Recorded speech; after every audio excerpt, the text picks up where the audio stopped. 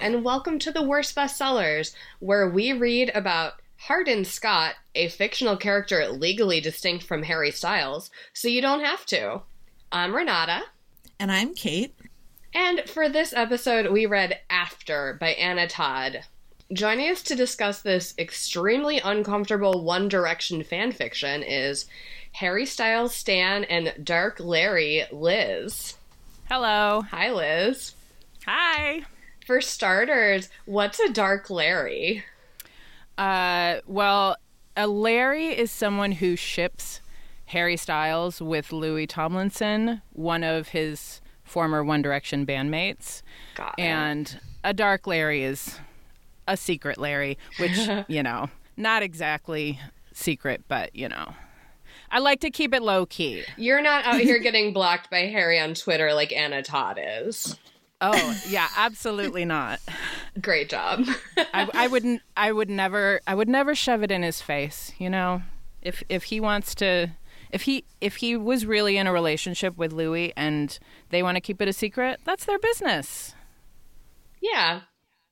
I feel like there's like a weird erasure of the fourth wall, and it's probably because social media is so big between like younger fans and older fans. I would die if the creator, let alone like if I was writing RPF and like it was a real person and I was writing about them, but even if like the fucking showrunner or creator for one of my fandoms was like, oh, I read your gay porn, I would just expire on the spot and have to change my name and move away and burn down all of my possessions. Oh my goodness. Whereas like now I feel like kids are always like tweeting at celebrities like, oh, look at the fan fiction that I wrote about you or your character, and it just seems very weird to me. And in this case, it's not just shipping. It's like a lot of people actually believe they were in a relationship together. And again, if they really were, but they wanted it to be a secret, like, we need to leave them alone. Yeah. Yeah. Oh, goodness. Youths. All right. So this book that we read... Oh, gosh. It's ostensibly about youths who are ostensibly in college. Are they, though? Right. Here, the thing about this, there's so many things about this book. A thing about this book, it has the feel of if it were written by like a 13-year-old imagining what it would be like to go to college, but they'd never been to college and like maybe hadn't been to high school yet, and like certainly had never had sex before. But, like... Also never seen a movie about college? Yeah, never seen a movie about college. Never, maybe, like, skimmed a magazine at one time. And that's what it has the feel of. And yet is written by an adult woman who did go to college. Apparently she went to community college, which I think... is a totally valid way to get your education. Like, don't get those student loans. Like, smart, very smart. But I have to assume she never lived in a dorm, and she's writing a lot about what she imagines dorm life to be like, and it's super weird. And I know that there's variation in dorm experience, and, like, everyone's college is different, and, like, whatever. But this, I don't think anyone's college is like this. No, and it, like, she's had zero input on what college is actually like, except, I mean, my 8-year-old is very excited to go to college because it's like a sleepover every night. And I feel like that's her level of understanding. Like, you live there. 100%. And you go to school. So. And there's showers, and it's so embarrassing that there's showers where other people are at. Mm-hmm. Yes. And let's just back up like a half step. We weren't, if you're unaware, I was unaware of what this book was until Liz suggested it for this episode. And if you are unaware, buckle we were up. not being facetious. This was One Direction fan fiction, much in the way that E.L. James was able to profit off her Twilight fic. This is a story that Anna Todd posted on Wattpad. That was One Direction fan fiction, and it got like a bazillion hits, and I read somewhere that Wattpad helped her negotiate a contract with an agent and a publishing house to have it published professionally. And Liz can maybe weigh in on this more, because I know she said she went to look at the original post because it's still up, but very little aside from the name seems to have changed.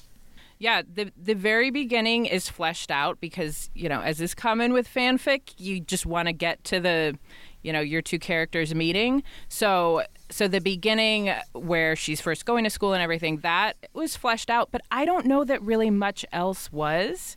And I actually first heard about this because the book started popping up, or articles about it started popping up in my Harry Styles Google alert. Mm-hmm. And it was always like Harry Styles fan fiction, Harry Styles fan fiction. So I looked it up, and the articles were all about how Wattpad is getting into publishing. And I believe they have other books as well that they've published. Yeah. It's not just hers. It's not just hers. This is also being made into a movie that's coming out soon. Yeah, I think next month. I think April. I can't imagine watching a movie of this, but I'm intent. I cannot stress enough to you, listeners, how little happens in this. So little. It is 600 real pages long. Not like when you're on your phone and you're like, oh, 600 pages. Oh, they're phone pages. No, this is like a literal 600-page book. Yes. Where approximately 6 weeks passes. I constructed a timeline. I believe that 8 weeks have passed. Oh, gosh, 8.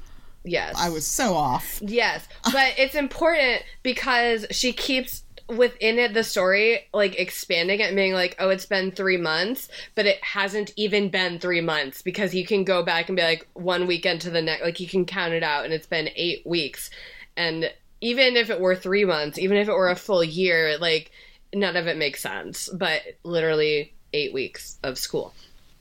Also, the school calendar doesn't start because by the end of it, I'm sorry, I'm harping on this, but like it's bonkers, and I spent a lot of time counting those weekends. By the end of it, she says it's 3 weeks until Christmas, but the first day of it is the first day of college. But again, 8 weeks with no time jobs. There's a lot that I think we're going to get into. Renata, I believe you wanted to start with a word association. I sure do. Yeah, I mean, want to start. We've already had like 17 starts this episode because there's just so much to talk about. But yeah, so this is One Direction fan fiction specifically about Harry Styles and his relationship with the author insert character of Anna. Or I'm sorry, Anna is the author. The character is Tessa. But I'm the most casual of One Direction fans. Like, I like their songs when I hear them on the radio or, the internet. But I haven't really... And I enjoy the tweets that I see about the fashions of Harry Styles frequently. But I haven't really dug into it. But my impression, personally, just as a very casual person, was like, that Harry Styles seems just like a nice young man.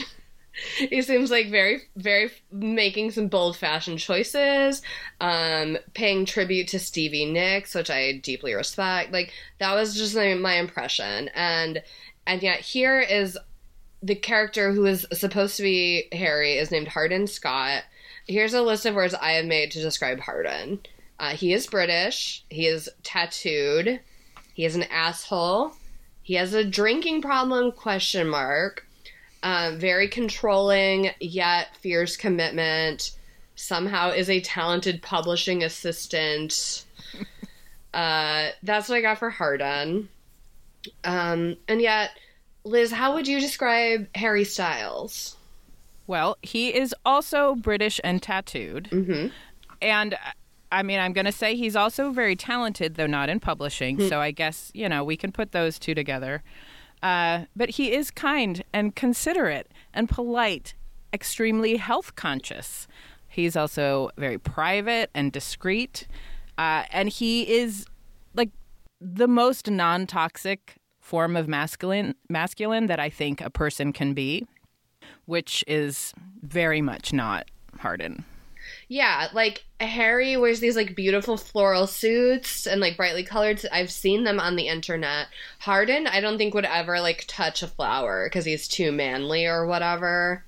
Well, and I will say, just not that I really want to defend Anna Todd, but slightly in her defense, when she wrote this, Harry dressed very differently. I see. So he was not, he didn't dress the way that Hardin dresses, but he was not as out there and flamboyant as he is now. All right. Well, still. I would still say the point still stands that, like, I can't imagine. I know even less about One Direction than Renata. I, for a long time, was one of those people who thought that Larry was a member of the band. He's not a member of the band. It's a ship name. It's an easy mistake to make. But, like, I feel like Hardin would, like, if someone was like, here, hold these flowers and pose for a picture, he would be like, fuck this, I'm a man, I'm gonna go punch someone in the face because I want to feel pain and see blood. Yeah. Whereas I from how you describe him, I don't imagine even pre-floral suit Harry, if someone was like, here, hold these flowers so we can take a photo of you, he'd be like, cool, that's fine. Or he'd be like, well, I can't hold them. I'm already holding my own flowers. My arms are full. And so we've said on the podcast before, you know, Kate and I both enjoy fan fiction, like absolutely understand the appeal of fan fiction. I get the appeal of like an AU where it's like, oh yeah, like they're not in a band, they're just college students, or like they're not the Avengers, they work at a coffee shop, or like whatever. But to me, the appeal of that kind of AU is like, how do you take the core of that character and be like, okay, like, it's not, you know, Wolverine's not a superhero, but he like homebrews beer and he's like very grumpy and like watches hockey or whatever. No, I said whatever, but I'm making a note to go write that. Like where you find what the core of the character is, even if they're not like a superhero anymore, or like if they're not in One Direction anymore, they might be like this. And I get the appeal of that, but this is like, what if you were an entirely different person in every way except for tattoos? Yeah, when I first heard about this, I went to look it up, and I was so turned off by just the description, which didn't even really get into, I mean, it says bad boy, but you could turn Harry into a bad boy. Just the physical description of like the eyebrow ring and the lip ring is like, nope, that's not Harry. I'm not interested. Go away. And I learned more recently that I don't think she was even really a fan of theirs.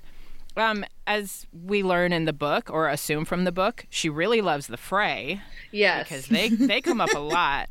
And I read an article where she was just like, yeah, I really didn't know that much about them, but I found myself watching a bunch of YouTube videos, which I can relate to wholeheartedly. Mm-hmm. I mean, this is how I find myself in my current condition. We've all been there. And so I think she was probably just inspired by his looks. Yeah. That's wild. Because I don't think she knows anything else about him other than the way he looks, and just went off of that. I just can't, like, to me, and I think I might have even said this on the podcast before, but to me, the thing, like, there's lots of things that I get super fanish about and super into that I don't necessarily feel the urge to write fan fiction. Like, I feel like a character has to speak to me in a very particular way for me to be like, I need to write fan fiction about this. But like being like, oh, like this person looks like a bad boy, so I'm going to like just write a novel. Yeah. Mm-hmm. And I it also makes me wonder how this got so popular, because what was everyone looking for that led them to read this? Like, how did she get so many hits? Because if I want to read about Harry, I am not going to read this. Right. Because it's not even very good.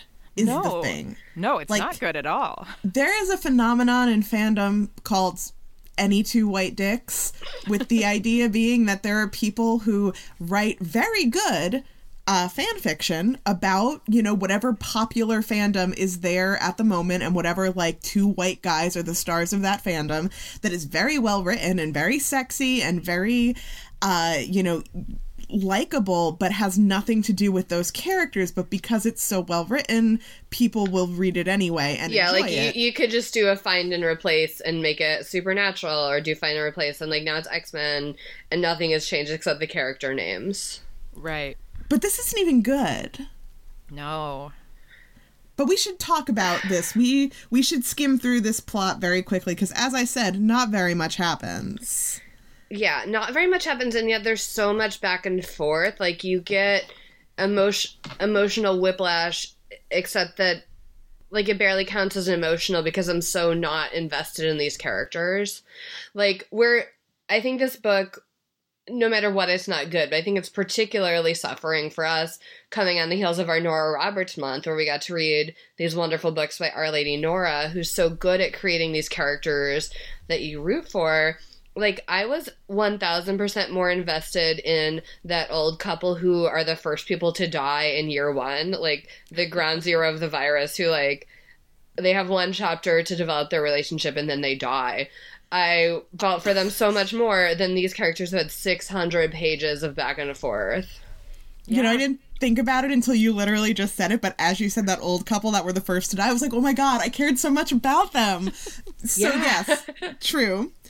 So let's dive through this. As we said, this starts with Tessa getting ready to start college. It is the day that college starts, and not like orientation. Well, it is orientation, but it's also the first day of college. Yes, they're the same thing. It's like if you didn't know the way college started. You knew nothing about it.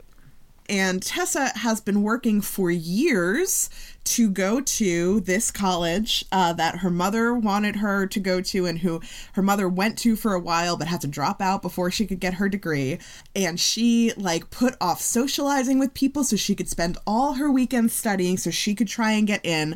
And it is not an Ivy League school, but rather a local state college, which I am 100% not dissing state college. I went to state college.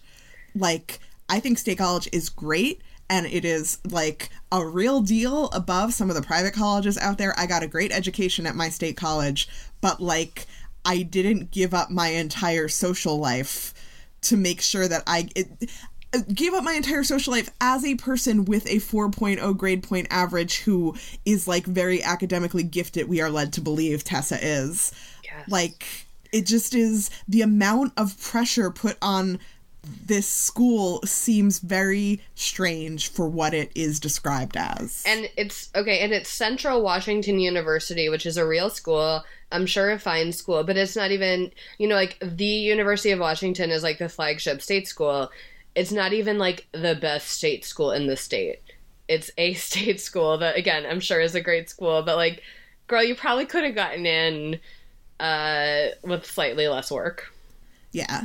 Like, if it was that she was trying to get into Princeton or Harvard, and, she's from, like, a working class background and coming from, like, across the state into this Ivy League sort of social system, I would understand the amount of, like, stress and pressure that she puts on herself. And I'll tell you what would have been a better book, because then you've got Harry, and he's, like, British and rich, and he's just like, oh, whatever, like, I didn't have to work to get here because I'm just, like, British and rich. And then you've got this kind of, like, there's a conflict there where she's like, I've worked so hard for this, and that's not really there.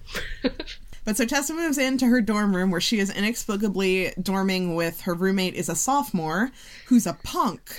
Yeah, she has tattoos. It's disgusting.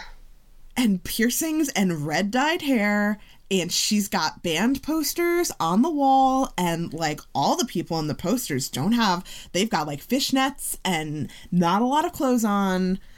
And whereas Tessa dresses only in, like, button-down shirts, long skirts, and cardigans. Like, the definition of modest clothing. Yes. Like, it would make sense if Tessa had been raised in, like, a cult or even just, like, a conservative religion, but that doesn't seem to be the case. Yeah, there's zero indication that there's any reason for the way she dresses or, in all her other conservative ways.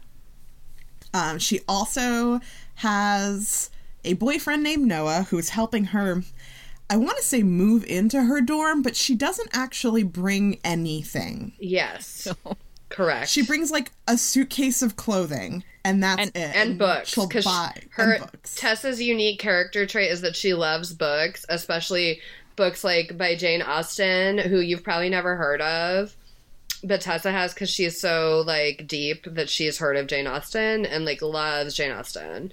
And I don't, that's so weird and quirky, but that's just who she is. So she's got nothing. She's gonna buy everything that she needs later. And her boyfriend, who she's never had sex with, who dresses in, like, slacks and cardigans and loafers, is there to drop her off with her mother, and her mother is very concerned about her roommate and is gonna get her a new roommate until Tessa's like, no, it's fine, you're embarrassing me, and kicks her mother and her boyfriend Noah out. And Steph, Noah's a year younger, so he still has one more year of high school. And yes. And can I add that she says that Noah is like a little brother to her. Yes. Like the way he treats her, he's like a little brother. Yeah, their relationship clearly does not have a lot cool. of chemistry. Yes. So during the first, like, it's I think it's like literally the next day, Steph comes back to the room with her boyfriend Nate and a tall, tattooed bad boy who's glaring at her named Hardin, and Steph ends up inviting her to a party that is at a frat house. Mm-hmm. Yes, by the way, in my timeline, I have written literally day 2 of college. Mm-hmm. And this is that day. Yeah, and it's also like a Saturday. Yes. Which is a whole other weird thing. But so Tessa, like, her things is that she's not going to, she doesn't want to party, she doesn't want to do drugs, she doesn't want to drink, all she wants to do is study in her room all the time. Yes, but and maybe watch Netflix, but then her laptop stops working. So Steph, her roommate, like, makes her come to this party, and she really wants to leave, but, like... And here's another thing that's so weird about Anna Todd's version of college, is that she's like, oh, it's off campus, so we need a car, and, like, oh my god, no, we can't take the bus, there's no bus, like, so they get a ride from Steph's boyfriend, and then they're, like, stranded there, and there's no way to get out, and that's not, like, the college, like, sure, there's places that are off campus that are maybe inconvenient to walk to, but if he's taking you to a frat house that is not walkable to campus, like, what's happening here? Yeah. And also... Don't get in a car with that strange boy. And also, like, why most colleges, if it's big enough to need buses, like, sure, the buses maybe aren't running, like, as frequent as you'd like, but the resistance these people have to getting on the bus ever is bananas to me. Yeah, it's insane. But so she's at this party and everyone's drunk and she wants to go home and she's so upset, and she finds a room to hide in, and there's all these books in the room and some of her favorites like Wuthering Heights. And as she's sitting down to read Wuthering Heights, Hardin comes into the room and yells at her because it's his room and he doesn't like strangers in his room or anyone in his room at all, ever. So he takes her to some spare room where Steph is sleeping off her drunkenness to spend the night, and then the next day they go back to the dorm, and whatever, classes eventually start. They have class every day. All of their classes meet every day, which is another hasn't been to college kind of thing. Very normal. And in her classes she meets a boy named Landon who's like a prep like her. Yeah. And, normal and cool and cares about grades, but to her dismay, Hardin is in one of her classes. Hang on, Liz, which One Direction boy is Landon? Landon is Liam. They have all the same first initials. So Nate is, who we met previously, is Niall, and that was what tipped me off, because whenever I was reading about this, it always was advertised as Harry Styles fan fiction, and it didn't occur to me until I read the description of Nate that, like, oh my god, they're all here, all of my friends are here. So but weirdly, they're not, all of the One Direction boys in the book are not like friends who hang out. Like, some of them have these kind of like antagonistic relationships. Yeah, but again, I mean, she probably didn't know anything about any of them either. It's wild. Yeah. So some of them are friends. Nate and Zed, is it? Yeah, who is Zed. Zane. And I guess Logan, who is Louie, is also in the frat. So Yeah. it's really just Logan. She probably has a soft spot for Liam and needed to make him like a real main character. Yeah. Well, yeah. So Landon, but also Zed doesn't get along with Hardin. That's true. We'll get into that. Yeah. So Landon and Tessa become fast friends, and Landon doesn't seem to like Hardin, and he explains to Tessa that his mother is marrying Hardin's father, right? That's Yes. Yes. In like he says like 2 weeks. Yes. Yeah. So, but as you will see as we go on, that doesn't It doesn't quite make add up. sense. But imminently, this marriage is happening.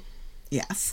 But so she goes through a week of classes, and it's the weekend, and she absolutely is not going to go to a party again until Steph's like, do you want to go to this party? And she ends up going with Steph again. Yeah. This week, actually, I think is when her laptop breaks. Like, the first week, she's like, fine, I guess I'll check out this party. And then at this Friday, she's like, no, I went to the party and sucked. Oh, but my laptop's broken, so I can't watch Netflix, so I guess. So they play Truth or Dare at this party, and she admits she's a virgin, and everyone laughs and freaks out that she would admit that. I think this is the one where she gets super drunk. Yeah. And they has this like weird confrontation with Hardin where she who has never liked Hardin at all is like, why can't we just be friends? And he's like, because you just had this like perfect, beautiful childhood and you couldn't relate to my struggles at all because I have so many struggles. And also Hardin is like, I can't believe you're so drunk. Like, I don't drink at all. And Tess is like, I just assumed that you would drink because you're in a frat. And then he kisses her. Yes. And the next morning, her mom shows up at the college to yell at her for drinking because she and Noah both tried to call Tess and she didn't pick up her phone. So clearly Tessa at some point in this party got upset and called Noah for like 30 seconds and was like, I hate college, I hate it here. And Noah was like, are you drunk? And she was like, no. And then she hung up. Yes. That really made me laugh. Yeah. Probably the only time in the whole book. But it was a good chuckle.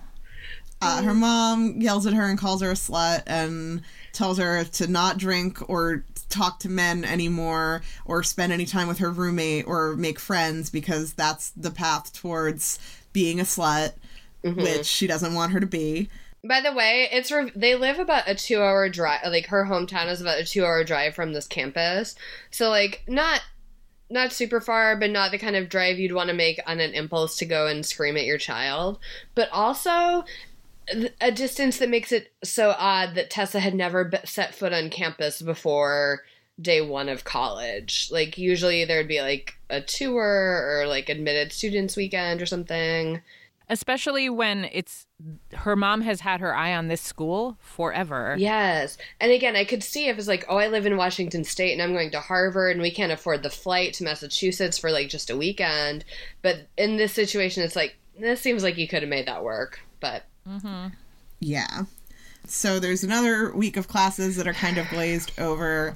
At some point, I think Tessa talks about how she wants to get an internship at a publisher. Yes. And Hardin's like, oh, like, I know someone at Advanced Publishing. I could see what I could do for you. And she's like, oh my God, that would be great.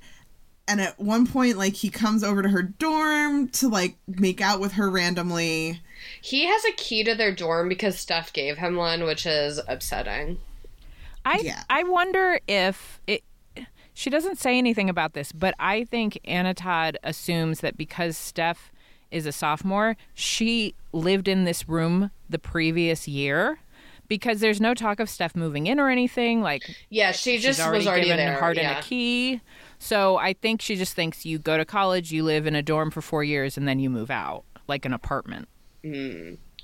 She also doesn't, we'll get into the apartment situation, but this book, I mean, there's a lot of just back and forth and inexplicable hot and cold between Hardin and Tessa, and they both just turn on a dime emotionally every time, and it's very frustrating. There's like no real growth in the relationship because they just keep resetting and being mad for no reason 100,000 times.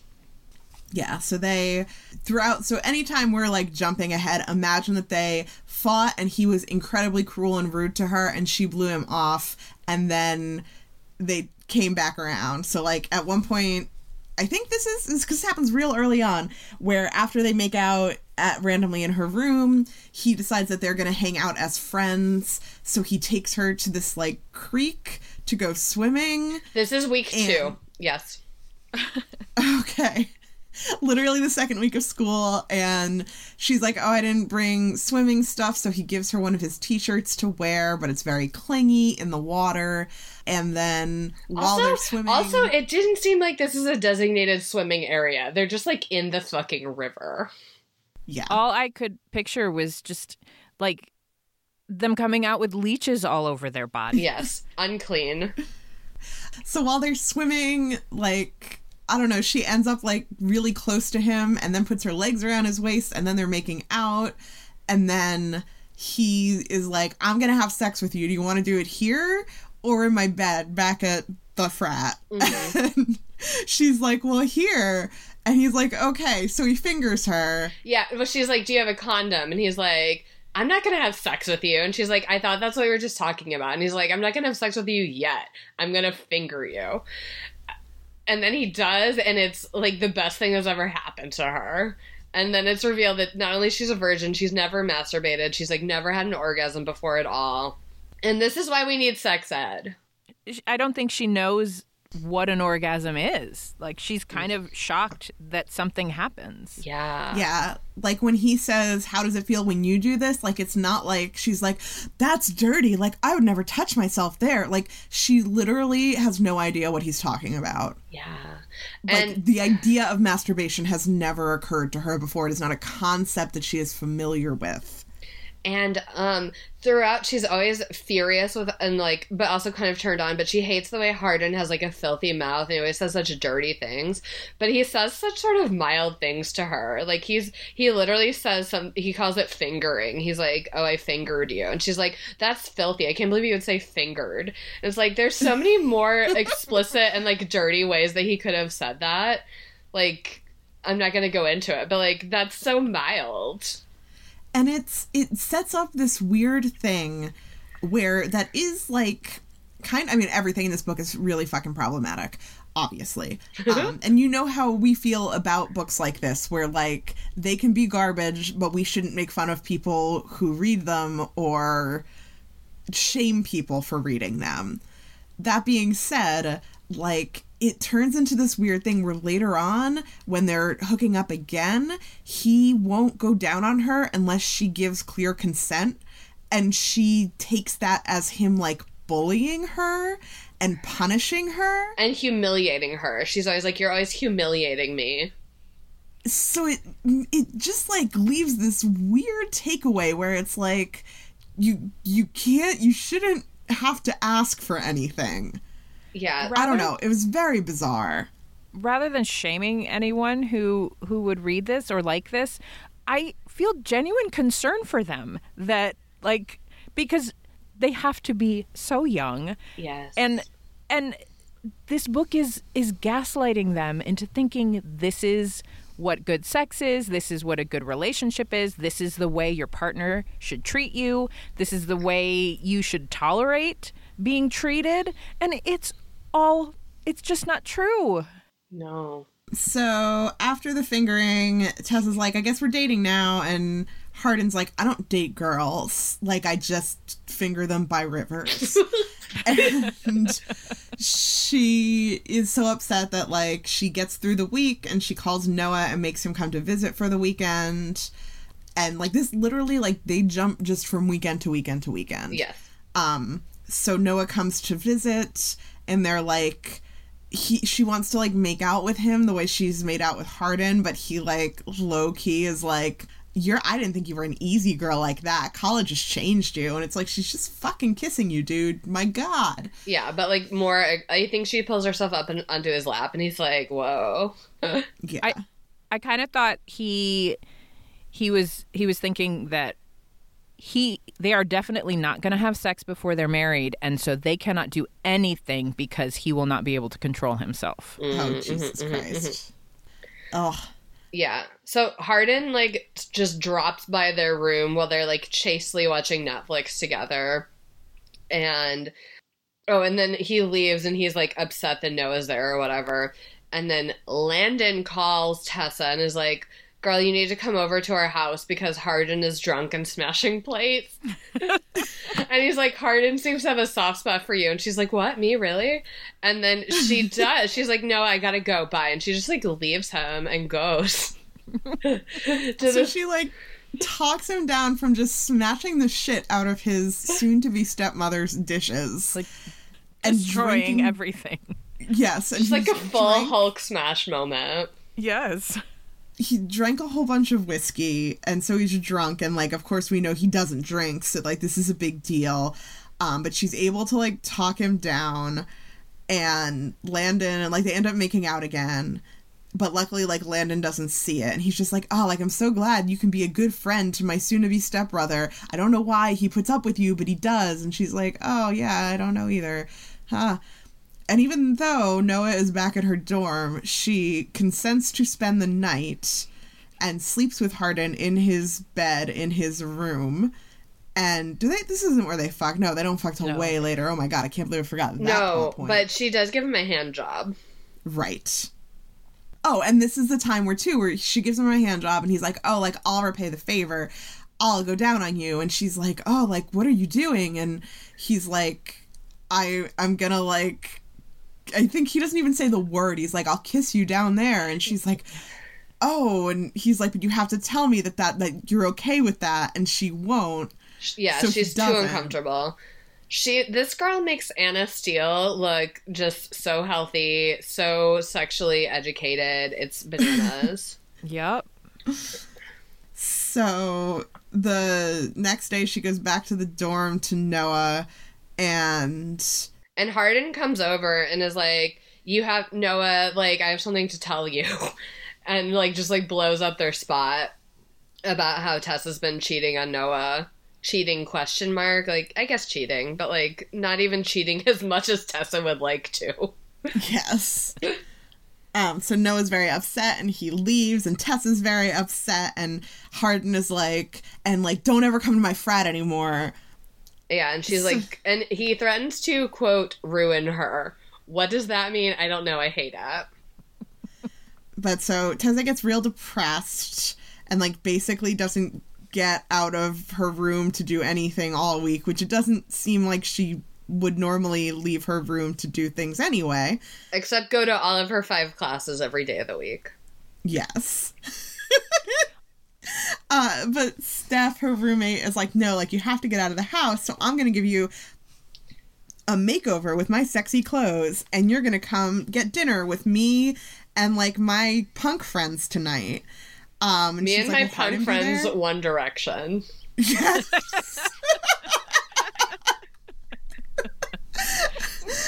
So she asks if Hardin's going to be there, and Steph's like, oh no, like, he's not going to. But then when they go out, he is there. They go to a bar called the Ice House. Which is referred to as a biker bar and grill. Yes. And I actually Googled this because I was like, did she just, like, make this portmanteau? Like, does she know about biker bars and bar and grills? And I was really disappointed to find there are actually places that refer to themselves as biker bar and grills, but I don't know. I've never seen one.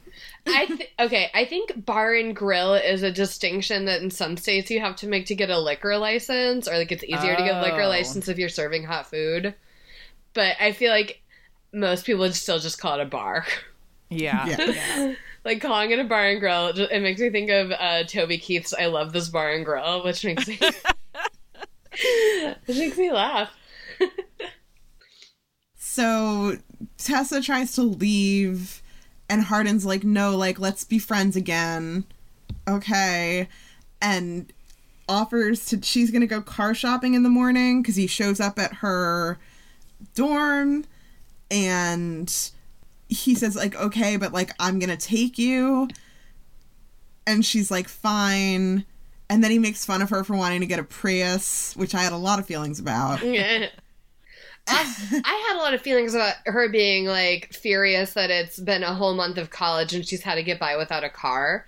Like, I think a lot of, like, I know at my college, freshmen weren't allowed to have cars unless you had a special permission for something. Like, Yeah.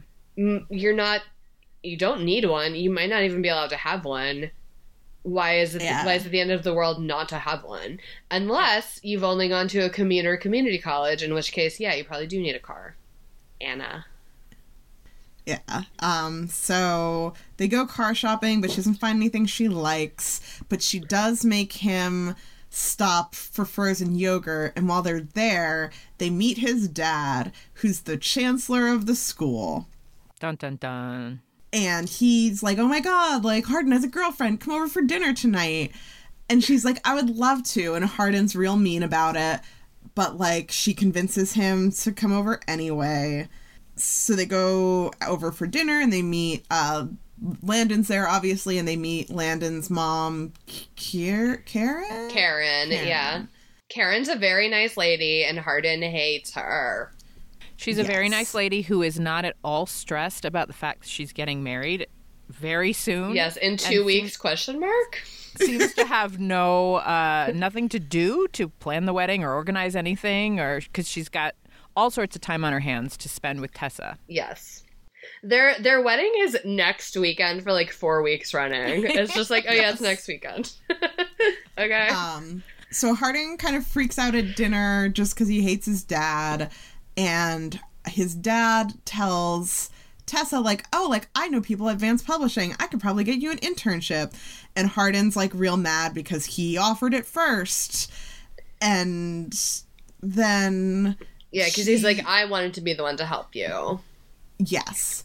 And his parents invite them both to the wedding, which Hardin had previously refused to go to. She spends the night at their house. And I think this time he does successfully eat her out. Mm-hmm. And she gives him a blowjob. Oh, no, she gives him a blowjob later that day. Or that week, question mark?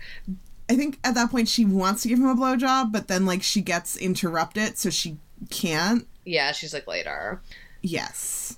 Oh, because Molly calls. By the way, there's this character named Molly who we haven't mentioned before, but she's always around, and she's, like, real slutty, and everyone hates her because she's just always trying to steal boyfriends, and that's all that Molly likes is boyfriend stealing. Yes. And you know she's bad because she has bright pink hair and also tattoos. Mm-hmm, yes. Mm-hmm. But Noah ends up showing up because she turned her phone off for the weekend. So when she gets back to campus, Noah is like, I've been calling you all weekend and you didn't answer your phone. So I came here to make sure you were okay. And sees that she's with Hardin, and Tessa, like, breaks up with him again. Yes. Because the first time she tried to break up with him, he talked to her, like, they patched it up. Yes. But he was like, you can't ever talk to Hardin again. She's like, why would I ever want to? I hate that guy. And then Hardin, like, showed up and she immediately was like, oh, I love him. Like, this is not an exaggeration. It's, like, so abrupt, these changes of heart that these characters have. Yes. But so they actually break up, and then the next week during class, she gets called to the chancellor's office, which, as we have previously learned, is Hardin's father. By the way, she gets called, like, she's in class. The professor's like, oh, I got a message. Tessa, you need to leave class and go to the chancellor's office. As if this were high school, and she's called to the principal's office. And he's like, sorry, I didn't know how else to get a hold of you. Like, I'm the chancellor of the college. There is no directory. I couldn't possibly find your email address somehow. I just have to have access to your class schedule and page a professor. Okay. So when she goes to his office, she finds out that she has an interview at Vance Publishing, and she goes the next day, and, like, they love her before the interview's even over. They give her her own office that's, like, really big. The internship is fully paid. All she has to do every week is read 2 manuscripts and tell the editors whether or not she thinks they should read them. Yeah, she's, like, doing the slush pile, but, like, a slush dribble of 2 manuscripts. Yes. And also, because the chancellor has helped her get this position, he has generously rearranged her schedule so she can go to her internship, which I don't know how you could do that when all your classes meet every day, but it's not explained. It just happens. And it's been a month of school. Like, it's not like, oh, for next semester. No, it's like immediately in the middle of the semester, we'll just change everything and you can start this internship. What? So let's kind of zoom through the end here, because we've got so much more to cover and so little time to do it. So she gets this internship. She's really excited. And she and Hardin, like, kind of come to this arrangement that, like, maybe they're sort of dating now. But then, like, he blows her off to hang out with other friends, including Molly. And she's really mad. So she takes out her anger by going to his parents' house to make cupcakes with Karen.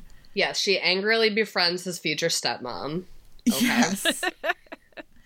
And then somewhere in there, she kisses Zed, who's like one of the other guys in the frat, and Hardin gets real mad. And even though he had previously kissed Molly, and they like break up again, and Tessa, in her anger, I think, like, storms out of the frat at that point, and like is that the time she walks home? I think that's another time when Hardin brought her to the party, and then they fought. Yes. It's a lot of back and forth at these endless series of frat parties that also is only an 8-week span of time. It's just like, anyway, there's a lot of back and forth and a lot of like, oh, okay, yes, I love you, let's go to my parents' wedding. Oh, never mind, we're mad. Oh, let's go to dinner. Oh no, Molly's in the same general, like, block of the town as this. Like, fuck you, I hate you. Endless back and forth. They have sex on her desk at her internship. Extremely inappropriate. Hated it. Hardin is like, let's move in together. I found an apartment. And Tessa's like, oh no, I can't afford it. Hardin's like, don't worry, I'll pay for it. We find out at this point that Hardin used to work for Vance Publishing, but then left to go to a different publisher where he was making more money. And everyone at Vance Publishing loves him. And he was like the best whatever vague internship thing that they have ever, and he's still like BFFs with the CEO who like razzes him. It's very weird. Yeah, it has an even more tenuous understanding of the publishing industry than 50 Shades of Grey, and that it posits this small town in Washington. Like, at least 50 Shades was in Seattle. Like, okay, there's like a small college town. It has multiple publishers who are in a bidding war over college sophomores, and one of these publishers will let him work from home. What? Yeah. But so, yeah, so he's like, oh, like, we have to move in together, and she doesn't want to do it, and at one point, her mom threatens to not pay for school anymore, and not pay for the dorm. Unless she takes Noah back. That's what her mom is mad about. Oh, yes. That she's broken up with her good, perfect boyfriend and is dating this freak, as she says. Yes.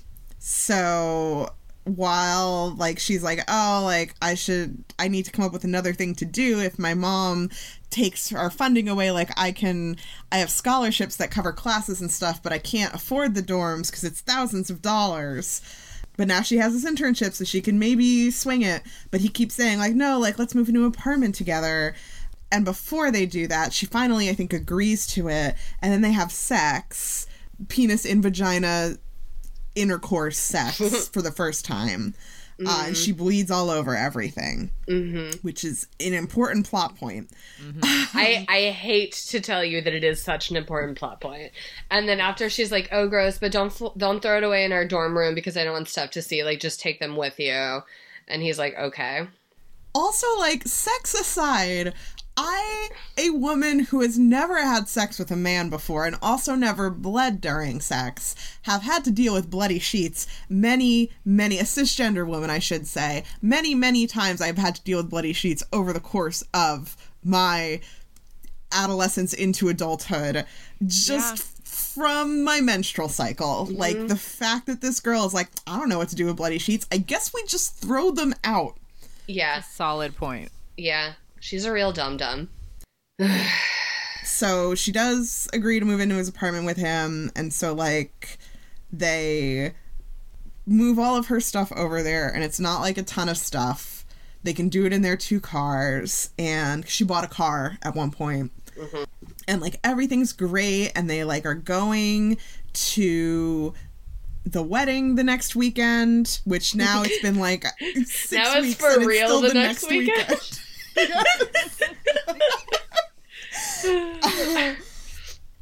So they get, like, a fancy outfit because the theme of the wedding is black and white. Yep, very cool. Also, they go to the mall to get clothes, and this guy named Jace is there. And Liz, is Jace a One Direction associated person? He is not. I kept, every time a new character would come up, I would go to the fic online to see if they were smart. someone. And no, the only other person outside of the 5 in the band is Landon's girlfriend is supposed to be someone that Liam dated a long time ago, but no one else. So they're just these, random people in the, third act that pop up. So, yeah, Jace seems like he's a mobster or something. Like, he is trying to invite Hardin to a party, and Hardin's just like, Tessa, Jace isn't someone that you say no to. But it's like, you're college students. What the fuck is he going to do to you? I don't understand. Jace is this sudden menace, like a very vague and yet very threatening menace who you can't say no to. Okay. Anyway, he's at the mall. So they buy outfits for the wedding, and then I think there's, like, another frat party, and they break up again because someone kisses someone else. This, like, literally at least once a week in these weeks that we are covering and these weekends, they get into a screaming fight and break up. Yep. But then, like, they get back together, and he, like, finds this nice apartment for them to move into, and they do, and it's fully furnished. It's fully furnished. It's beautiful. It's exactly Tessa's style that she always imagined that she'd live in, where it's, like, old-fashioned, like Jane Austen, but it has a dishwasher. Okay. Then, like, shortly after they move in, he gets drunk and doesn't come home for 2 days, and she's mad about that, and he thinks that's unreasonable. Her mom shows up at one point because she finds out she moved out of the dorm. Yeah, she had a letter from the school. And they have a huge fight about how she's a slut now, and she slaps she slaps Tessa. The mom slaps Tessa. Yes. And then it's the actual wedding finally happens. It's finally the weekend of the wedding. Yes. Also, it's December. Also, it's the 8th week of college.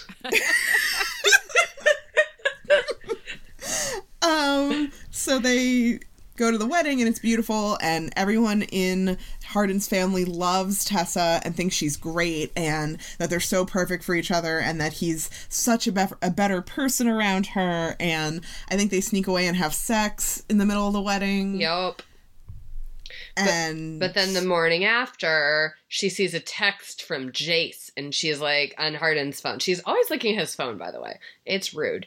But she's like, who's Jace? And Jace is never, to my satisfaction, explained. Yes. I mean, I want to believe he is more important in later books, but I don't know. I don't think we can rely on that. I tried medium hard to find plot summaries of the later books. No one did too. And no one is summarizing these books. And I was like, I'm sure not going to read them, so I guess I'll never know. So after she sees the text from Jace, like, he gets pissed at her for caring about him, and she goes to the biker bar to be alone at that point. She goes to the biker bar because she wanted to eat dinner and the Chinese restaurant was closed. Yes. There's nowhere else in this town where she could possibly eat, so she has to go to the bar. Yeah. So Steph and all the other punk friends are there, and Hardin shows up, and she wants to leave, but they're like, no, stay. And she makes a comment about them dating and living together, and they all freak out and start, like, laughing. And she's like, no, it's really true. And they're like, oh my God, Hardin, you didn't have to go that hard. And then it is revealed to her that Hardin made a bet with them that he could take her virginity. And he took the bloody sheets to show them as proof. And he also showed them the condom they used? Yes. Which there are other ways to fill a condom. Yeah, like that proves nothing. Even the bloody sheets. The blood proves nothing. Yeah, it's all fucking ridiculous. And she's so upset. So Zed says that he'll take her home. And she, like, asks him all the details. And he's like, I'll tell you the details as soon as we get to your apartment. And then that's the end of the book. Yes. Yay. One other disgusting detail I want to throw in. So all the money that he made from winning the virginity bet is he's like, well, I spent it on you. I spent it on this apartment. Like, literal blood money has paid for this apartment. Disgusting. There's a part in the middle of the book where her roommate makes her over and she becomes less modest. And at the time I was like, oh my gosh, this is like She's All That. It's like a She's All That style makeover reveal. And then to find out at the end that it actually kind of was, because there's also a She's All That style bet. Yet Hardin is not at all like Freddie Prinze Jr., who did not take the money from the bet and is sorry that he did it. But no, Hardin just, if he's going to use the money for her, it's okay. Yeah. Yeah, and he's like, oh, it's disgusting. And also, I've talked about this before and about other books, how it's just a real infuriating thing for me when it's a trilogy and the book doesn't really have a clear ending. It's just like, well, I guess I'll stop now and then pick this up in the next book. Like, but this is perhaps the most egregious non-ending I've seen in my life. Like, after 600 pages, we end just in the middle of a conversation with a secondary character. So I have a question for you. I looked at the fic. It actually ends a little bit earlier than the book does. So it ends like right before she finds out what actually that this bet existed. Oh my God. So I don't know which is worse. I don't know. Boy, I hate it. It's a very, like, the whole thing is a very fan fiction-y setup. Which is, and again, like, obviously, people who listen to this podcast know, like, we're not, like, fucking shitting on that. But that is a very, like, it is like this sort of, like, serialized, like, yeah, just keep going, like, another chapter. Like, if you're doing this serialized long fic, you do want every chapter to end with a cliffhanger so that people will, like, come back. But now it's, like, a book. Like, this is a book-ass book, and you cannot end it this way. And like nothing happening over the course of 100,000 words is also a very fanfiction-y thing to happen. But again, it is like there are differences between what works for profic and what works for fanfic. Well, and none of this works for profic. I have no idea how this is considered a book by anyone. And how it's going to be a movie. What's even going to happen? Yes, because again, we've said this about fanfiction before, like, with fan fiction, like, you already know these characters, you already like them. They, even, Harry Styles, you're like, okay, like, I know what Harry Styles is doing and is, he's being in a band, and I'm interested to just see very, slow pace, like, what's he doing when he hangs out on the weekends, because I'm already invested in this character, and I want to know these other aspects of his life that aren't shown in the canon of Harry Styles' life. I don't know. Well, I think When I first became a fan of his, I knew there was a lot of fan fiction about him. And I looked at it, and at first I was like, no, I can't do this because it's not like a book where I know who this character is. But, like, as I fell further and further down the rabbit hole and just watched, like, interview after interview with him and the rest of the band, it's like, you know enough about their personalities. And even if it's not really who they are, it's what the entire fandom assumes they are, and so it's still there, and it's kind of like through fan fiction about them, it's expanding on these little bits of information we know about them, and so that's just completely absent from this. There's also Renata, just to keep going on like the weird fanficky things about this, Renata linked to an article on Fanlore where she had said, like, she started doing Anna Todd that said. I hate. And I think we hated two different things about it. But it is a very, like, looked down upon kind of attitude and practice where you're like, well, I only got 5 comments on this chapter, so I guess I'm not posting the next chapter until I get 5 more comments. Except, like, her numbers were insane. It was like 1,000 comments on every chapter, which is disheartening. But, like, it is such, like, a weird way to be. There's a lot of, and it's kind of changing now, but for a long time, like, a lot of fandom was kind of based on this sort of, like, you're doing this thing that you love for the community without expectation of, like, reward or compensation. We're like, oh, like, I'm doing this because I love it and I love these characters and I want to make a gift for the community. So there's you get a bad reputation if you're one of those people who's like, I guess I'm going to stop writing if I don't get more engagement with my stories, because it's supposed to be a more selfless act.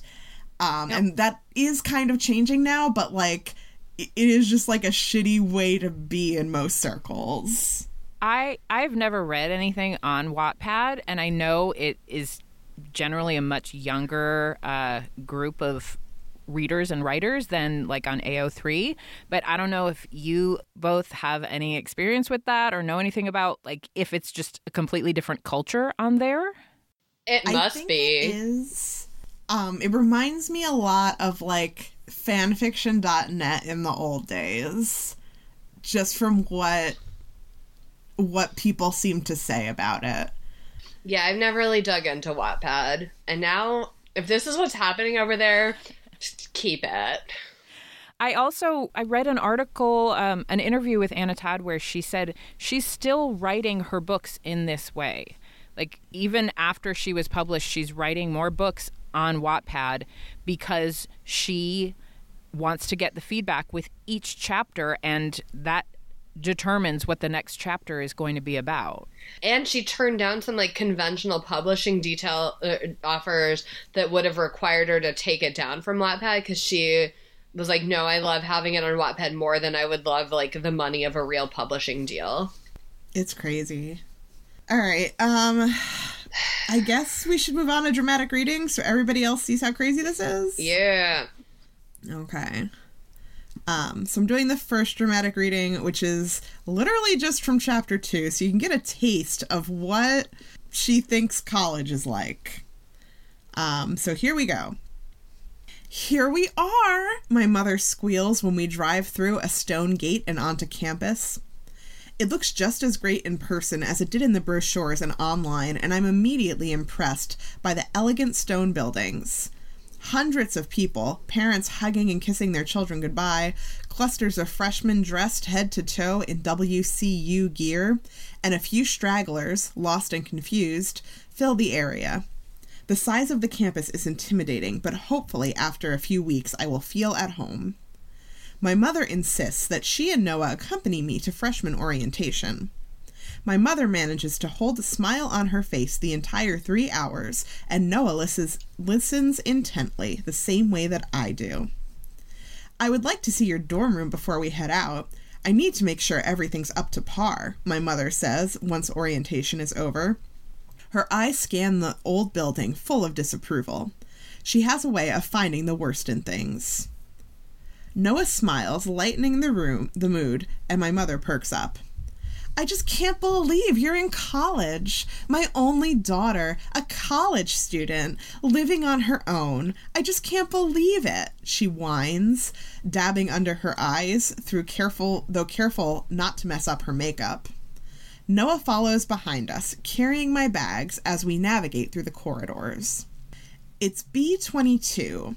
We are in C Hall, I tell them. Luckily, I see a large B painted on the wall. Down here, I instruct when my mother begins to turn the opposite way. I'm thankful that I only bought a few clothes, a blanket, and some of my favorite books along, so Noah doesn't have too much to carry, and I won't have too much to unpack. B22, my mother huffs. Her heels are outrageously high for the amount of walking we endure. At the end of the long hallway, I slide the key into the old wooden door, and when it creaks open, my mother lets out a loud gasp. The room is small, with 2 single beds and 2 desks. After a moment, my eyes travel to the reason behind my mother's surprise. One side of the room is covered in music posters of bands that I've never heard of, the faces of them covered in piercings and their bodies with tattoos. Then there's the girl lying across one bed, and her bright red hair, eyes lined with what looks like inches of black liner, and arms covered in colorful tattoos. "Hey," she says, offering a smile that I find quite intriguing, much to my surprise. "I'm Steph." She sits up on her elbows, causing her cleavage to push tight against her laced-up top, and I gently kick at Noah's shoe when his eyes focus on her chest. "Hey, I'm Tessa," I choke, all of my manners flying out the door. "Hey, Tessa, nice to meet you. Welcome to WCU, where the dorms are tiny and the parties are huge." The crimson-haired girl grins wider. Her head falls back in a fit of laughter as she takes in the 3 horrified expressions in front of her. My mother's jaw is wide open, practically on the carpet, and Noah shifts uncomfortably. Steph walks over, closing the gap between us, and wraps her thin arms around my body. I'm frozen for a moment, surprised by her affection, but I return her kind gesture. A knock sounds at the door just as Noah drops my bags onto the floor, and I can't help but hope this is all some sort of joke. "Come in," my new roommate yells. The door opens, and 2 boys walk inside before she finishes her greeting. Boys inside the female dorms on the first day? Maybe Washington Central was a bad decision. Or perhaps I could have found a way to screen my roommate first? I assume by the pained expression covering my mother's face that her thoughts have taken the same course. The poor woman looks like she might pass out at any moment. "Hey, you Steph's roomie?" one of the boys asks. His blonde hair is styled straight up, and there are sections of brown peeking through. His arms are scattered with tattoos, and the earrings in his ear are the size of a nickel. Yes, my name is Tessa," I manage to say. "I'm Nate. Don't look so nervous," he says with a smile, reaching out to touch my shoulder. "You'll love it here." His expression is warm and inviting despite his harsh appearance. Ugh, gross. Okay, so clearly that's what college is like. We all know it. It's fine. And now let's move on to something sexy. So I'll be Hardin and Liz will be Tessa. And they're just on the banks of a fucking random river. "Do you have a condom?" I ask him, trying to remember the few things I know about sex. A condom? I'm not going to have sex with you. I begin to panic. Is this all a game to humiliate me? "Oh," is all I say, and begin to pull myself up, but he grabs my shoulders and gently pushes me back down. I'm sure I'm flush red, and I don't want to be exposed to his sarcastic eyes like this. Where are you going? Oh, no, Tess, I didn't mean it like that. I just meant that you've never done anything like it all. So I am not going to have sex with you today. I feel a little bit of pressure in my chest dissolve. There are many other things I want to do to you first. He climbs on top of me, all of his weight supported on his hands. He is in a push-up position. His wet hair drips water droplets onto my face, and I squirm. I can't believe no one has fucked you before. He shifts his body to lie on his side once again. He brings his hand to my neck and trails it down, touching me only with his fingertips, down the valley of my breasts, down my stomach until he stops just above my underwear. We are really doing this, me and Hardin. What is he going to do? Will it hurt? 100 thoughts race through my mind but disappear as soon as his hand reaches into my panties. I hear him suck a breath through his teeth, and he brings his mouth to mine. His fingers move a little, and it shocks me. Does that feel good? He's only rubbing me. How does it feel so good? I nod, and he slows his fingers down. Does it feel better than when you do it? What? Does it? What? I manage, even though I have no control of my body or mind right now. When you touch yourself, does it feel like this? I'm not sure what to say, and when I just stare at him, something behind his eyes snaps too. Wait, you've never done that either, have you? His voice is full of surprise and something else. Lust? He goes back to kissing me, and his fingers keep moving up and down. You're so responsive to me. So wet. I moan. Why are these filthy words so hot when Hardin says them? I feel a gentle pinch, and it sends a shock through my whole body. What was that? He chuckles and doesn't answer, but I feel him do it again, and my back arches off the grass. His mouth travels down to my neck, then my chest. His tongue dips down under the cup of my bra, and his hand massages one of my breasts. I feel a pressure building in my stomach, and it is pure bliss. I pinch my eyes closed and bite down on my lip. My back lifts off the grass once again, and my legs begin to shake. That's right, Tessa. Come for me. Look at me, baby. Gross. Sexy. So that's what this book is like. Let's play some Would You Rather. Sounds good. Would you rather be fingered by Hardin or tied up by Christian Grey? Question. Yeah. Would Christian Grey be having any sort of sex with me or just tying me up? Well, you gotta negotiate that with Christian. All right, well, I'm going to have a very, very pointed sex contract that it's only going to be the tying up and not sex, and so I'm going to go with Christian Grey. Yeah, I'm also going to go with Christian Grey. I feel pretty confident that if I really didn't like the being tied up, that he would respect that and untie me, and that would be way better than getting fingered next to a creek. Oh, 100% same. I feel like we're in this, like, photocopies of photocopies situation where, like, when we read 50 Shades of Grey, we're like, oh, this is so much worse than Twilight. And now we're reading this, and we're like, oh, this is so much worse than 50 Shades. Like, the thing that terrifies me is next year we're going to be reading After fan fiction, and we're going to be like, oh, After was so much better than this.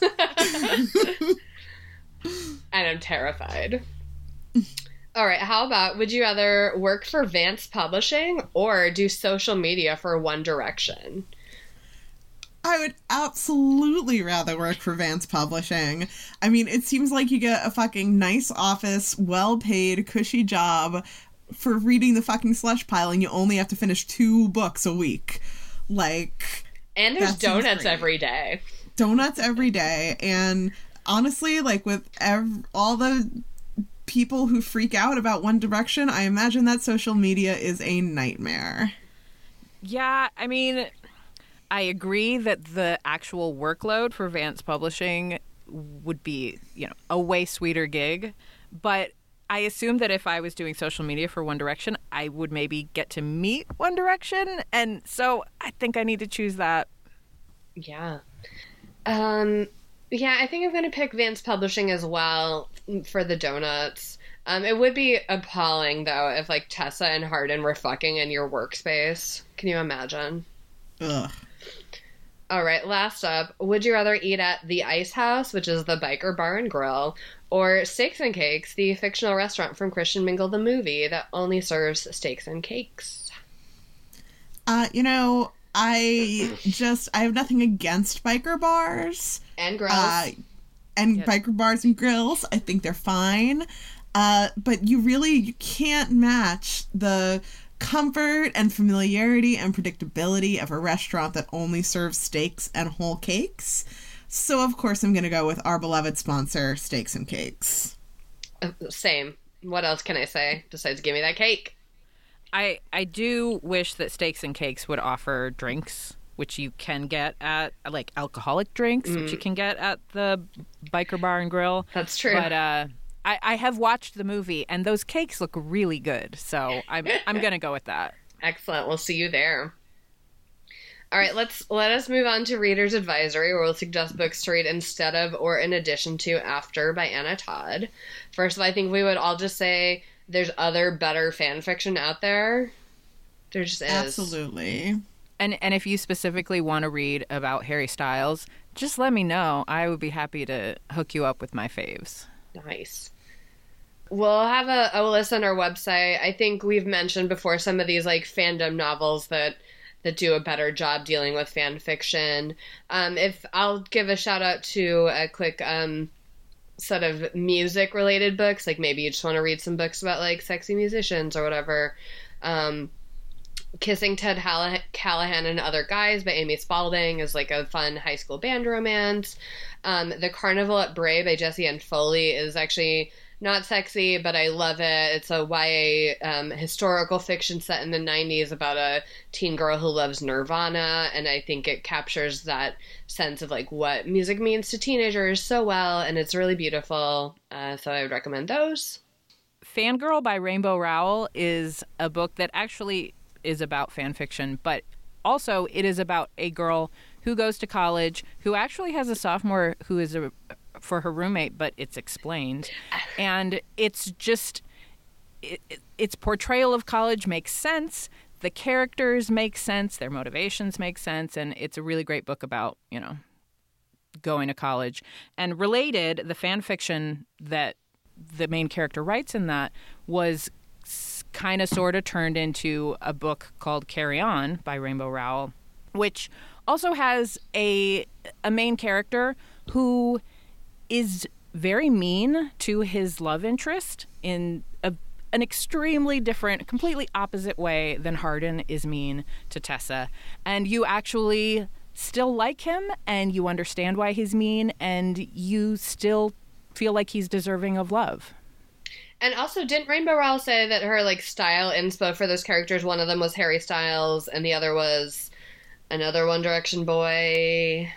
I think that's kind of an internet rumor. Actually, this is kind of how I became obsessed with Harry Styles, because when she announced that she was writing a sequel to that, the artwork that she made the announcement with had her character dressed in a Harry Styles-esque floral suit. And she'd said that she didn't really know that much about him, but it was, inspired by the same kind of look. And that was enough to plant the seed in my brain, and, there you go. All right. So we'll have all of these up on our website and some others, and as well as our guide that we've written for how to find your own fan fiction if you're intimidated by that world, as it can be. Although we don't know what Wattpad is, so don't ask. All right. Candy pairing. What candy do you guys recommend to go with this? I would recommend a baby bottle pop. I don't know if they still make those, but I remember the commercials from when I was a youth. And that would be because they're really gross and messy. And also, all of the characters in this book act like babies. Mm-hmm. I am going to suggest sugar-free Haribo gummy bears, because while regular Haribo are delicious, the sugar-free version will make you physically ill if you eat too many, just as this terrible excuse for Harry fanfic has made me feel increasingly worse since I read it, unlike all the wonderful Harry fic that exists on the internet.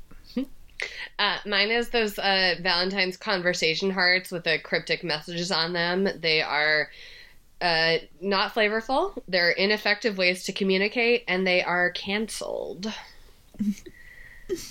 All right, now it is time for the Rock, Paper, Snicked, where Kate will say who Dwayne The Rock Johnson would be if he were in this book, and I'll say who Wolverine would be if he were in this book. And Liz will choose which most enhances the book, or can choose paper, which is to leave it as is. All right. If Dwayne The Rock Johnson was in this book, he would be the housing coordinator at Tessa's school. And he would see how weird it would be to room her with a sophomore, so he'd put her in the freshman dorm, where he's the faculty coordinator. And she would be surrounded by other freshmen who would help her come out of her shell. And The Rock would also keep her mother from just fucking barging in whenever. And after, the second time he finds her mother trying to break into the dorm, he'd reach out to Tessa's RA to see how she's adjusting and offer some, on-campus counseling or something. And she would eventually break up with Noah when her new friends kindly pointed out how blah their relationship was, and she would have a normal college experience, and Hardin would no longer be in the book at all. So if Wolverine were in this book, he'd be, drinking a beer at the Ice House, the biker bar and grill, and he would overhear the big confrontation they have where Hardin reveals the bet. He would intervene and try to tell Tessa, this guy's a loser, get out of here. Obviously, Tessa won't listen. Obviously, Hardin tries to fight Wolverine and just gets knocked the fuck out by Wolverine because he's Wolverine. This actually doesn't change the book at all because I think these characters are 100% unwilling to listen to reason. But it would include Hardin getting punched very hard by Wolverine. This is tough. Well, since Kate said that Hardin is no longer in the book, but not that Hardin doesn't exist, I think I need to go with Snikt, because if Hardin exists, he needs to get punched very hard. So That's true. fair. All right. But that, of course, is a game where everyone wins except for Hardin. Fuck that guy. All right. What do we think the moral of the story is? My moral of the story is, who needs an editor? Clearly not Anna Todd. Oh, boy. I had two. I can't decide which I like more. Mm-hmm. It's okay if your boyfriend treats you like garbage as long as he looks like Harry Styles. Or fool me once, shame on you. Fool me infinity times, but where the two loops on the end of the infinity symbol are hearts, shame on me. Which we didn't mention, but that's what Hardin's wrist tattoo looks like. That Tessa just knows is his most important tattoo, the most meaningful tattoo, an infinity symbol, but two hearts. Does Harry have that tattoo? No. He has I don't know if there were any. There might have been one or two that she describes that he actually has, but a lot of the ones, like isn't there like a dead tree on his chest or something? No, a lot of them he does not have. Yikes. Okay. My moral of the story is masculinity is a prison, but the real Harry Styles is an escape artist. Ooh, that's a good one. Very good. Thank you. I'm pitching that to Rolling Stone later this week. All right. Now it is, of course, time for Duarte's Corner, where my cat Duarte will weigh in with his thoughts about the book. Duarte, you're so right that we all should have just spent our time watching Josie and the Pussycats. It is much better, and I will give you that. And I do have regrets that I did not do that. He's so wise. All right, thanks, Duarte. Do any humans have any closing thoughts? This book was a lot, and now it's over. I will say, if anyone out there has read all of these books and can give me just a quick paragraph summary of what happens, like I have gathered they eventually get married, but every summary is like, tragedy befalls Anna, but she gets back with Hardin. I'm like, what's the tragedy? I kind of want to know, but not enough to read it. There's a lot of shocking twists, I think. Yeah. But, I could not find anywhere what they are. So I'm with you. I would really, really like to know. So Yes. even if someone comes across a summary somewhere, please. Well, yeah, Please like tell us. I dug into some Goodreads reviews, and they're all just like, I couldn't believe the twist. Maybe I should just start commenting on random Goodreads reviews, like, please tell me, what was it? That's a great idea. And the fic is all online still, so you could even read it for free. I did consider maybe just like skimming, but if this book is this long, It's such a I mess. feel like they have to just get longer and longer. I can't imagine. No, and I don't have time for that. No No. one does.